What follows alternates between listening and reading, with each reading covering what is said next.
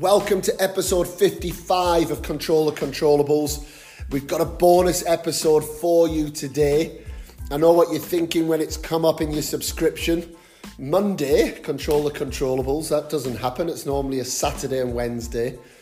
But once we got the opportunity to speak to Cameron, it's such a fascinating conversation that we had that did deal with 2 or 3 really current issues coming out of the US Open 2020. The positive COVID test of Benoit Paire and the impact that has on the rest of the field. And also the PTPA, Novak Djokovic, Vasek Pospisil, that have made a big move to start a players' association. And Cameron explains a little bit more about that and also lets us know how he voted and why he voted that way. We also touch upon his match with Diego Schwartzman. And then if you are picking this up after the US Open, fear not, because it's also he talks through his fascinating tennis journey to date, which has seen him go as high as 40 in the World ATP. And there's lots more to come from Cameron. So sit back, relax, wherever you are. Enjoy the show. Over to Cameron Norrie. So Cameron Norrie, a big welcome to Control the Controllables. Thanks for joining us, mate. Thanks for having me, Dan. It's great to have you on. And a little introduction to those listening. I know most of you will know Cameron Norrie. Career high of 41. It will be higher one day, but that's what it is so far. And currently 77 in the world, NCAA number 1 for a long time. And I guess I feel like I'm introducing an English cricketer. It's like born in South Africa. It's true. lived in New Zealand and now represents Great Britain. So tell us about that journey. Obviously born in South Africa, then moved over to New Zealand and grew up there. Both my parents are British. My dad is from Scotland, Glasgow. My mum was born in Cardiff, Wales. So bit of a mix. And then when I was 16, I decided I was okay at tennis, or okay enough to move over to the UK and start playing there, and living in London and getting myself ready there. And then actually to add another place, I went to uni in the States. So you could add that one in there to add another country in there. But I've moved all around the place. But now playing and living in London and practicing there and everything. So and we've got to ask the skeptical questions. Why did you become British? What was the reason? So when I was around 16 or 17, when I was living in New Zealand, I was kind of chatting to my parents and chatting to my coach, James Greenhow, at the time. And I was thinking, we were kind of thinking that, tennis is obviously not a huge sport in New Zealand, and no one really cares too much about tennis mostly. If you're not a rugby player, then everyone's kind of turning a little bit of a blind eye. But and obviously where New Zealand is, being a tennis player, it's miles away from anywhere. So but obviously my parents are British, so decided to move over to Europe and see how I liked it over there. And I felt good and I felt comfortable. So I made that transition, obviously, especially being in Europe and basing out of there, is you have a much higher percentage chance of making it, or at least giving yourself a chance and surrounding yourself with the better players. And I still think today, if I didn't kind of make that transition and move over when I was 16, I think it would have been very difficult for me. And also just to add, just financially as well, in New Zealand they weren't really backing me at all, and I didn't come. My parents, I couldn't afford to obviously fully fund a tennis career. It's obviously very expensive. So for me, it was a good move, and especially there's a lot of people at the LTA who helped me and shaped my career and gave me some great guidance that I definitely wouldn't have had if I didn't move over. So there's a number of reasons. And Cameron, again, thanks very much for coming on to the show. It's unbelievable to have you on. I know you're playing tomorrow, but remember the first time watching you, and it was in Marbella. You made your debut at Davis Cup. Could you tell us a little bit about the experience?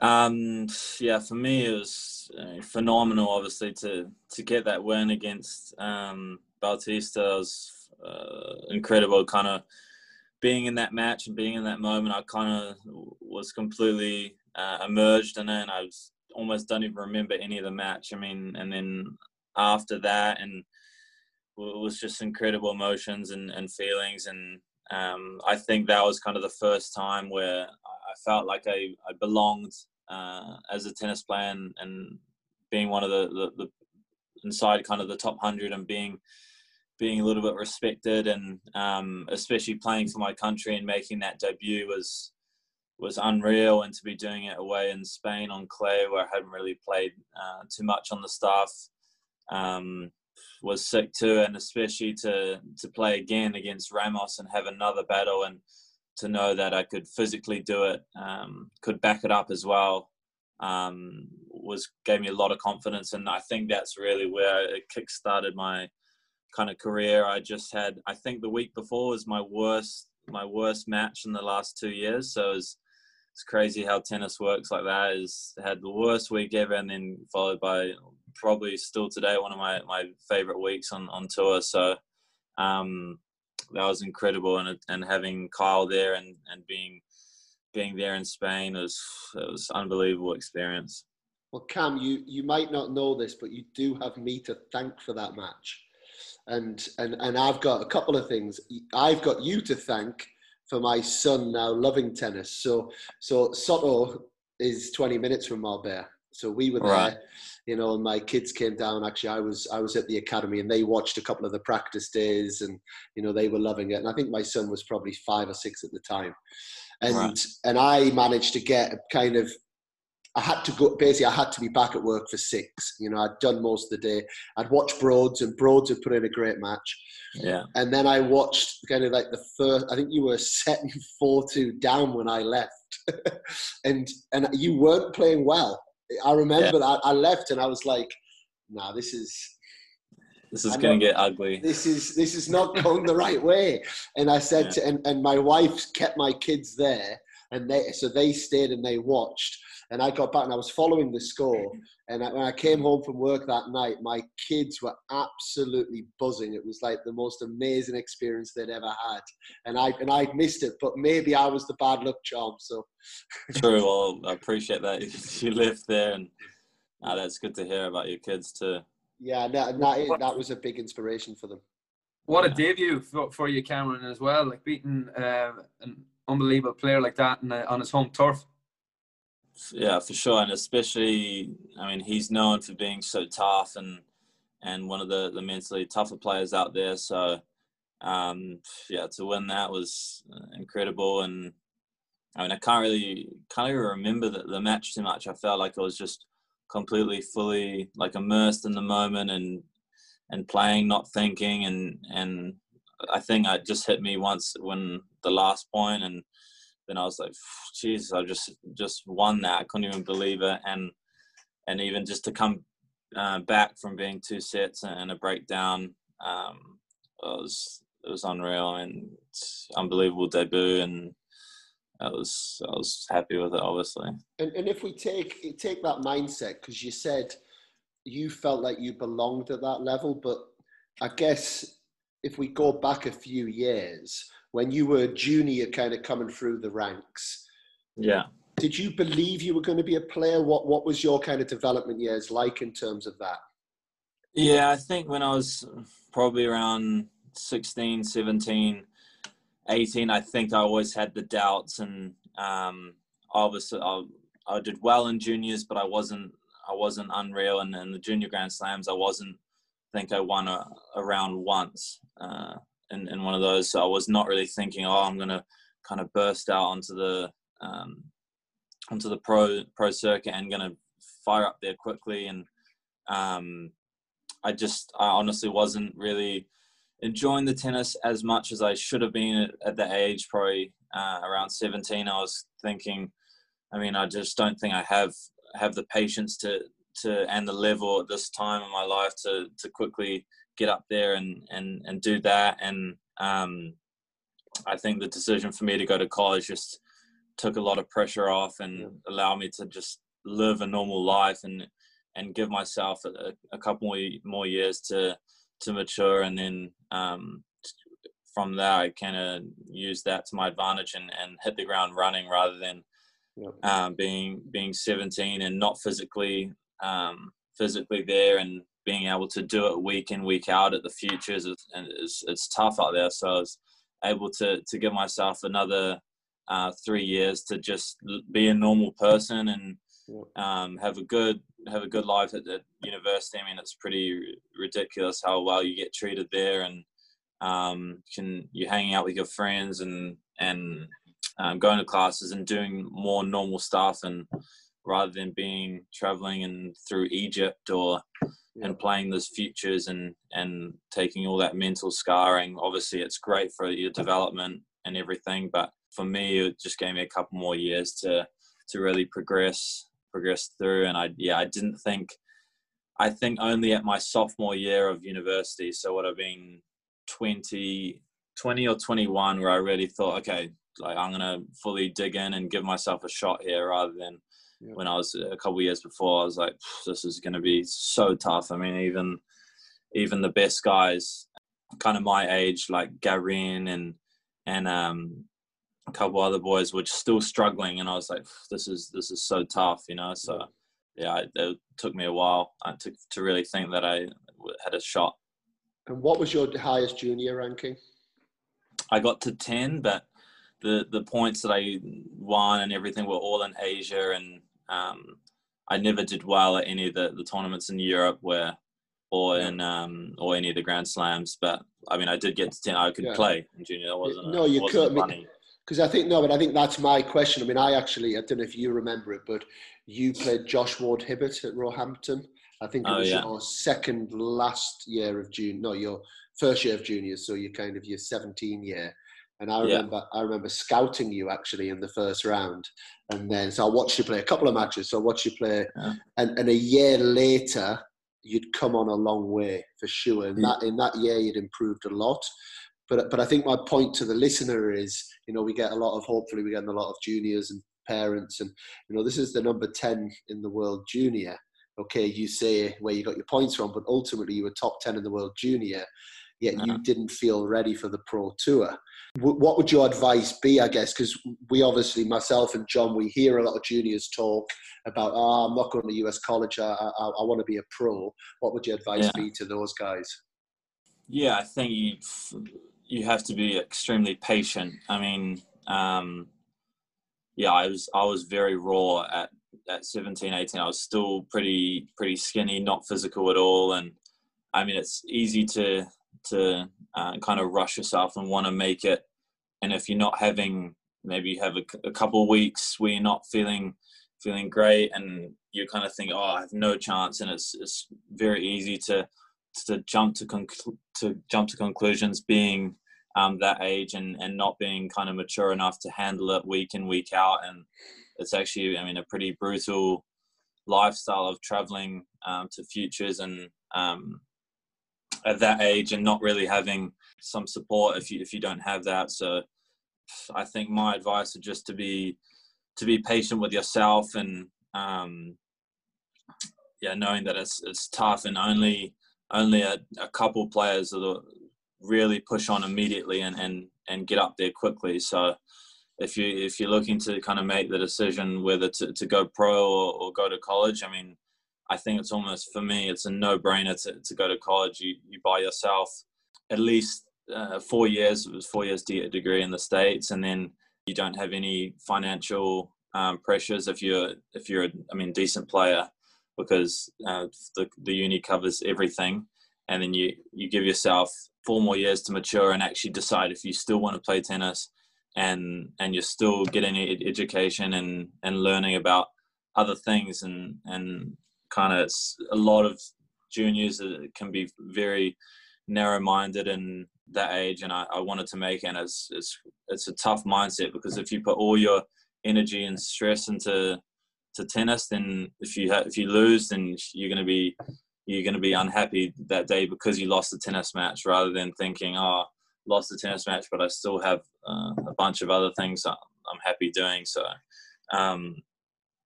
it's a pretty extreme mindset to look at it, but I mean, I think you got nothing to lose going to college, and I hate that kind of idea, if you're going to go play college, that you're kind of giving tennis away. So I think nowadays it's changed a lot, and I mean, there's a lot of players that come through the college system, and it's ultimately up to you if you want to make it, really. But regardless of the program or the coach you go to, so yeah, for me it was great, and I recommend it. It's good. It's great advice for parents, coaches, and players, Cameron, and refreshing to hear that as well, because the tour is very, very difficult. I know the college scene is more team orientated. How did you find the transition from going from playing with a team for 4 years to going out onto the tour, or back onto the tour on the pro circuit? Honestly, for me, I love the team aspect of it. Nice change for me, but then I think for me, I was not really kind of the change was I just was so raring to go, and I really wanted to play. And I think for me, my game was ready, and I was played so many matches at college. I'd won a lot of matches there, so I was raring to go and wanted to play. So I think for me, it wasn't so much the team atmosphere. It was more kind of just getting used to the life of back playing tournaments again, rather than going as a team where everything's organized and everything's paid for, and you got everything done for you, rather than having to book your flights and just plan your own schedule and get used to that. And for me, it was a little bit tough at the beginning, because I was used to having a schedule, like going to class and having other things going on in my life, and then I was like suddenly on playing. I played in the States a lot to start, and I was in like hotel rooms, like just like bored, because I was used to doing so many things in one day, right? And then I was just doing kind of one thing, tennis, and putting all my energy into that, and not having anything else to balance with. So that took a little bit of time, but I think the team atmosphere was good, and I loved it. But it wasn't too difficult with going out there and playing for myself, and that was fine for me. But do you think that also, Cam? I think that again, there's a couple of things I'm picking up on. One, I never realised that in the juniors that you had that mindset, even though a lot of people do have that mindset of putting a lot of pressure on themselves. Because the first time I spent time with you, again, it was in California, playing the Challengers with Lloyd. Yeah. Lloyd Glasspool, and you just seemed so chilled. And I really was like, and at that stage, that was the first time I thought, "Poor, this guy's good, really good." And you were probably ranked 500 at the time. But do you think because you were in college playing tournaments, it allowed you almost that kind of almost security blanket to be able to go and play the pro tournaments with a little bit more of a chilled atmosphere? I think, that was a pretty sick part of my life. I was just going to school and then going on the weekends to go play Challenger qualies and qualifying and making final.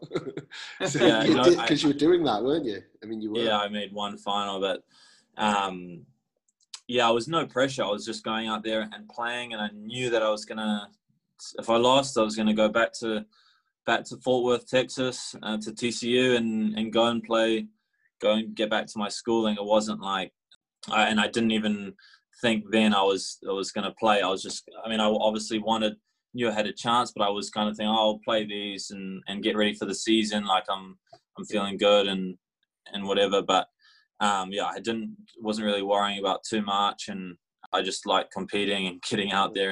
And I think a little bit it was on the flip side, it kind of hurt me in a way when after I made that final, and I think I was finished the summer like 270, and I had to decide, should I go pro?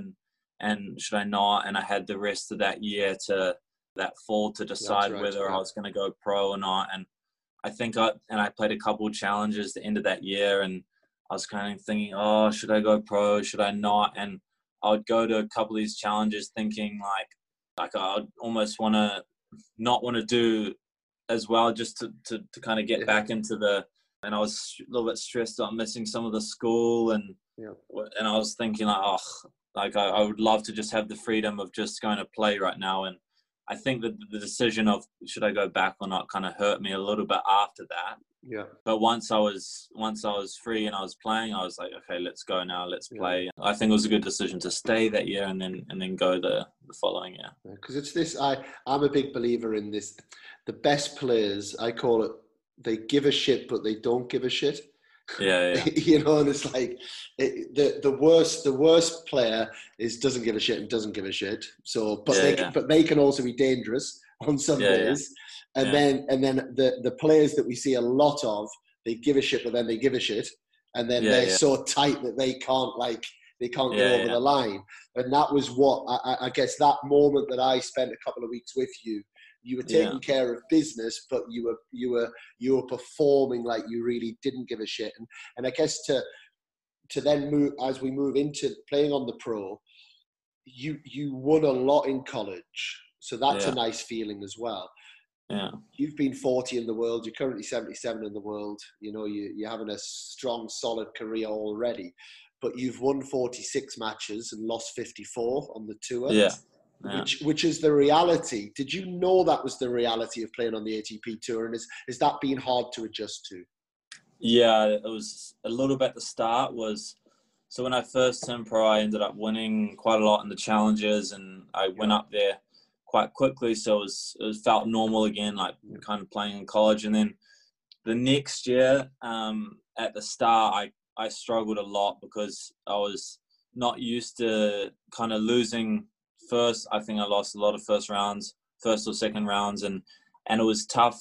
I've spoken to a couple of players making this transition from the challenges to the ATPs, that you lose early, and then you got the whole week to think about and practice and everything. So it was just not used to playing that little matches and then having the whole next week to prepare for it, rather than in challenges I would go like semis, and then you're already rolling into the next week. So it's a different rhythm, completely different rhythm. Definitely a different rhythm, and and you know that there's going to be obviously no easy matches. No.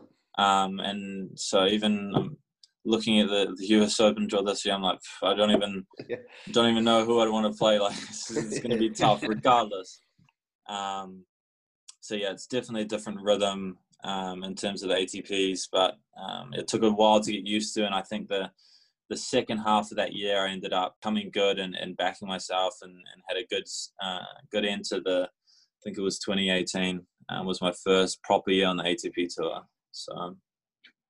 And Cameron, just before we get into the US Open, that transition from futures challengers up to the ATP tour where you are now, you know, top 50 in the world, it's been your highest ranking. But what do you think is the big differences between, you know, making that transition from top 300 into 200 into 100? What do you think are the key attributes for players making that transition? I think for me, I'm a very competitive person. So, I mean, you have to compete great week in, week out. If you have a game like mine, if you don't have an absolute rocket of a serve. So I think for me, competitiveness is key. And then I think, serve and return from challenges and ATPs was the biggest difference that I noticed. And everyone, or the majority of the players in the ATP have a good serve, and they make a lot of returns on the court. And so I think the biggest difference is competitiveness and just being a bit more sharp on serve and returns. And then always the better players on the bigger points are the ones being aggressive. So and you'd see that in the challenges occasionally, where guys would just start putting balls in the court to get over the line rather than actually going out and winning it. I think that's, for me, that was a big thing. I had that mentality, I'm just going to make the balls and the big points. And to start off with, I was just getting killed in the ATPs. And then I kind of made that slight adjustment, and obviously got to take the ball into your hands, and it's not always rely on the other guy to see if you win or lose the match. And I think that was the biggest thing for me, is being slightly more aggressive in those bigger moments and taking more controlled risks. And Cam, on you said there, and I picked up on the words you used. You said you have to have a good serve. You didn't say you have to have a big serve. So what does a good serve look like at ATP level? Yeah, for me, I didn't really have a great serve coming out of college, and I think that's one of my biggest, what I've improved on the most. But yeah, having a good serve, I think, is not even hitting it that big. It's just really hitting the spots and having a good second serve too. But yeah, I'm playing Schwartzman tomorrow, and I know that he's got a tricky serve, and he's 5'5" or 5'4". I don't know how tall he is. But the reason I picked up on that point, I hear so many players talking about big serves in the juniors, and they're just like testosterone fueled, just launching, catapulting serves down, making 16% first serves, and the ones that they do make just literally go right in the slot. Thank you very much. And I think it's an important point, I think, again, for coaches and for younger players coming up. And the first time I heard this was actually Andy Roddick's old coach, Stanford, who worked with a lot of the US juniors. And he was like, it kills me when people say he's got big serve. Hit that ball in that target area 20 times out of 21, and then I'll tell you you've got a good serve, and it was, and then do it and make the ball move, and I think that's just, it's an understanding just for people listening, that I think there is a big difference between a good serve and a big serve. So moving into playing Schwartzman, obviously took him out last year, I believe, in Acapulco, maybe last February. Yeah. And I've also spent a lot of time training with him out in Argentina, or there seems to be a relationship there that I pick up on social media. How are you feeling going into the match tomorrow? It's going to be brutal. The last two times I played him, I think it was both matches that were close to 3 hours. He moves well and returns well and has a great backhand, and I think it's just going to be a battle out there, and just going to be ready for a 4-hour match and best of 5. And I think I'm just going to be looking to use my backhand to his forehand a little bit more than his backhand to my forehand. And the courts are playing pretty quick out here. It's been quite hot, so I think there's nothing too much strategically I need to do, but it's just know that I have to be ready for a battle, and I think I should start hydrating, getting ready for that. Yeah, well, you certainly seem in a good place. Our number one fan on the podcast is Dan Evans. He's got us top of his. He keeps texting me abuse about the podcast, about who's coming on. But secretly, I know he's loving it. But I watched all of your matches with Dan, obviously, and during the Battle of the Brits, and it just seemed to me like you were in a really good place mentally, a really good place with your game. I guess, that's a big advantage for you British guys that you've had with those events. I think that was phenomenal to have Jamie step up and run those events, and it's been a huge advantage for all of us, and just getting those matches and getting a sense of kind of normal life during the lockdown. And I think we all loved it, and there's a lot of abuse from everyone kicking around. It was just good. No one wanted to lose to anyone, and it was good for some of the juniors too. And and especially to have I played Evo, I think 4 times over the month. So that was great just to know that both of us kind of have the level still, and we're still staying match tight for leading into this. And it was definitely a big advantage, and especially playing with the automated system that they're using here. And it was a lot of fun, and loved that. And I'm happy I got Evo a couple of times. I tuned into those matches. They looked epic. It was brilliant, and It's certainly a lot different now with no audience there or no crowd. What's that feeling like now for you guys without the crowd? Yeah, I mean, it was kind of a strange vibe for me. I mean, I'm so used to US Open being absolutely packed and noisy and people watching, people moving. For my first round qualies against Kukushkin, I was the last match on that night, and it was it was dark. There was no one there, no other matches, and it was just me and then my coach and my physio there, and then I don't even think he had his coach there. It was just his girlfriend. It was just no one watching, like zero atmosphere, and he's like kind of tanking, kind of trying something like this is kind of crazy vibe and just strange. But I mean, you kind of just have to make your own energy and play. I mean, it's the same for everyone. But it's just strange and different for, especially at the US Open. You're used to it being busy. And obviously the big news coming through today, Cam, that there's been a positive test for COVID in the bubble. Yeah. You know, how does that change things? How's that been for the players today, hearing that? It's obviously very unfortunate to hear that, and I feel awful for him, Benoit, and it's been tough, especially with the last incident with one of the players' fitness coaches being tested positive, and then 2 players getting removed because he was working with 2 of them, and it's obviously brutal, and it's almost like it's kind of out of their control. I mean, they're doing everything they can and doing everything within the rules and everything. It's unfortunate. It is what it is, and it's just tough to hear that, and hopefully there's no more incidents from now. It just brings it home, I think, doesn't it? And we've even had it, you know, the academy, obviously lockdown in Spain, and then all of a sudden you open the academy, and the first couple of weeks no one's anywhere near each other, and everyone's washing their hands every 5 minutes, and everyone's got masks, and then you can see it gradually. People start to just feel a bit more comfortable. And I guess the world that we're living in right now, for tennis to continue right now, it's going to be like this for a while. And when I read that on Twitter, it was like, no, you know, just kind of, because it's not just going to be Benoit. There's going to be people that he was with that are now going to lose their chance to compete. And, you know, but I guess it's the new normal, you know, fingers crossed that there's no more and you guys get to do what you love.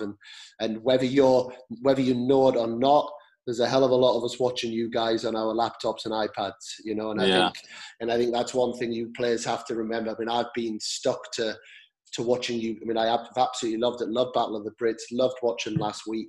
You know, we'll be watching, supporting you guys again, and there's going to be thousands, millions of people around the world doing that. So try and keep that in your mind, that you're not just you know, competing.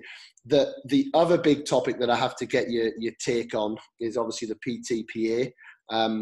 I guess first and foremost, are you a supporter of that or not? For me, I mean, it'd be great to kind of have association. I think that'd be good, and I like the idea of that.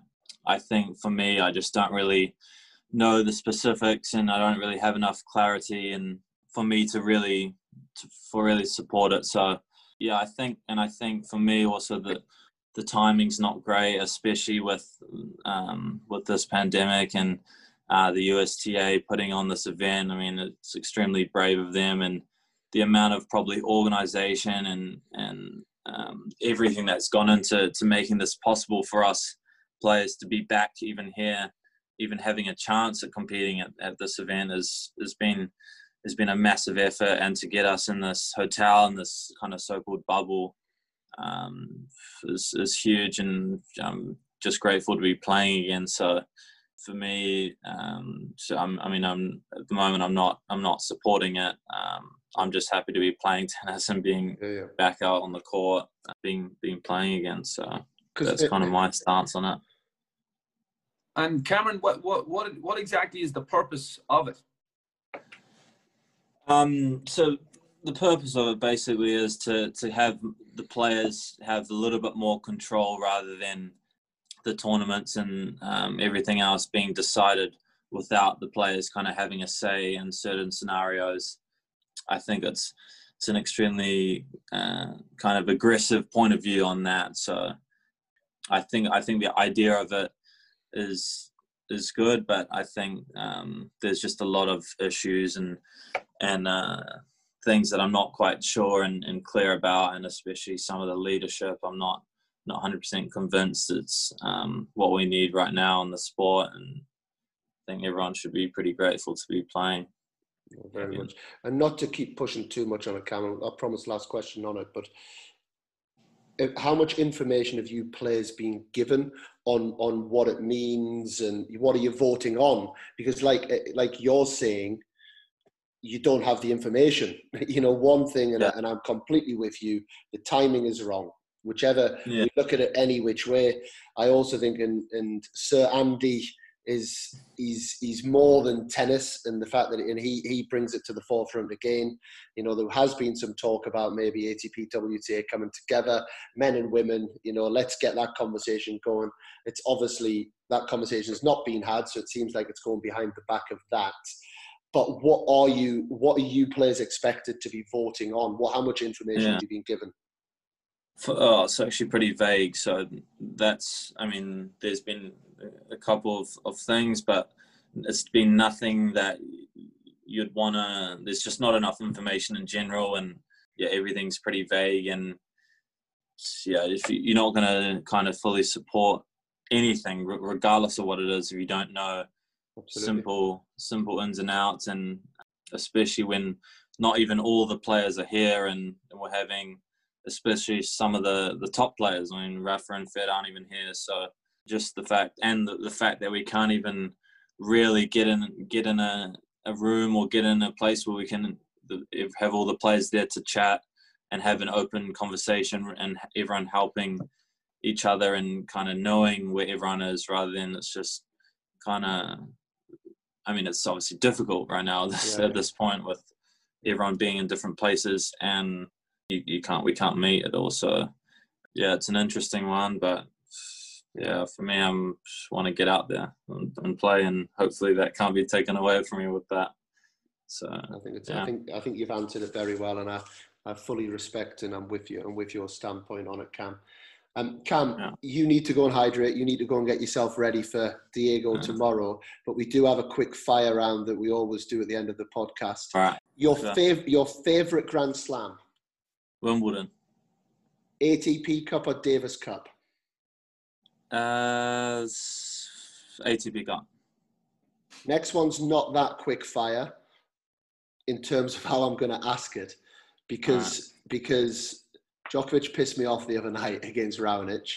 I thought he was the reason why I think this should be stopped. He took about 7 different breaks. It was clearly strategic, in the different ways that he used it. Should we be allowed to have injury timeouts or not?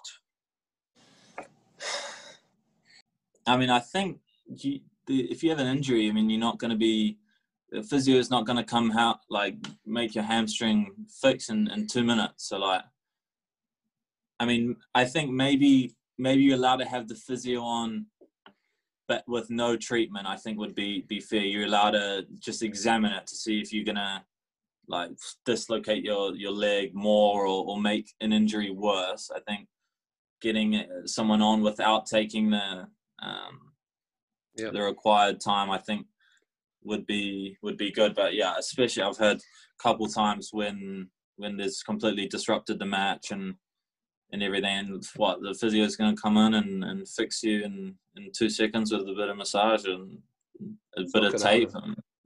No, probably not. For me, I would say no. I'm against it. No injury timeouts unless you're about to die. That should be the rule. Yeah, exactly. That's basically the rule. Do you know? That's what we have here. I like that. Forehand or backhand? Backhand.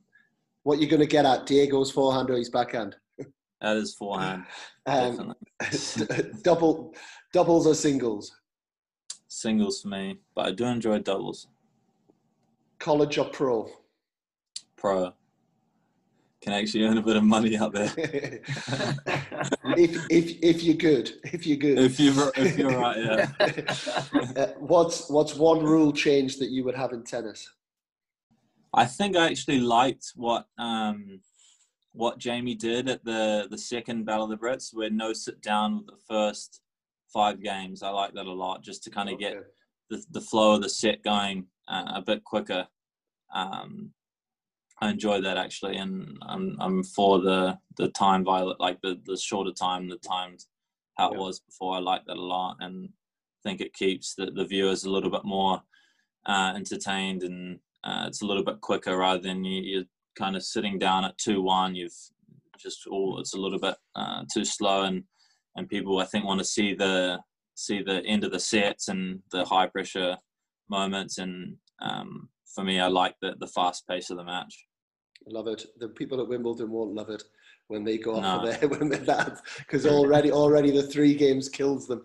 But it's a brilliant answer, Cam. Coming on 18 hours before your first round at the US Open is massive. It also shows just what a chilled out, cool guy you are. Honestly, thank you so much for coming on. The best of luck. We'll support you as we always do from afar. And go and get him tomorrow, mate. Thanks a lot, Dan. Appreciate that, John, too. Thanks for having me, guys. No problem. Best of play tomorrow, Cameron. All right, appreciate that, and I'll be keeping an eye on how many listens this gets, and see if I can top Evo's. Well, Evo's currently at the top, so we need to push this one. We need to get ahead of him. You need to take him down again. I'll have to give it a listen of Evo's and see what this is actually interesting content or not. We'll see. Well, if you feel you can do even better, let us know. We'll get you back on. All right. Cheers, Cam. Take care, mate. mate. Take it easy, guys. Later.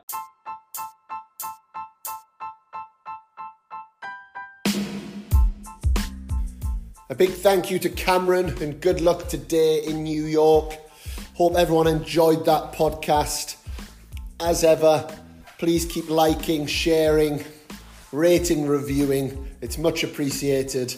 And anybody wants to reach out to us on any subject, any topic, any suggestions for future guests, you can find myself on all Soto Tennis social media, and John on all Max Tennis social media as well. We're always open to have tennis discussion. And as I say, a big thank you from us both. I'm Dan Kiernan, my co-host John McGann. We are Control the Controllables.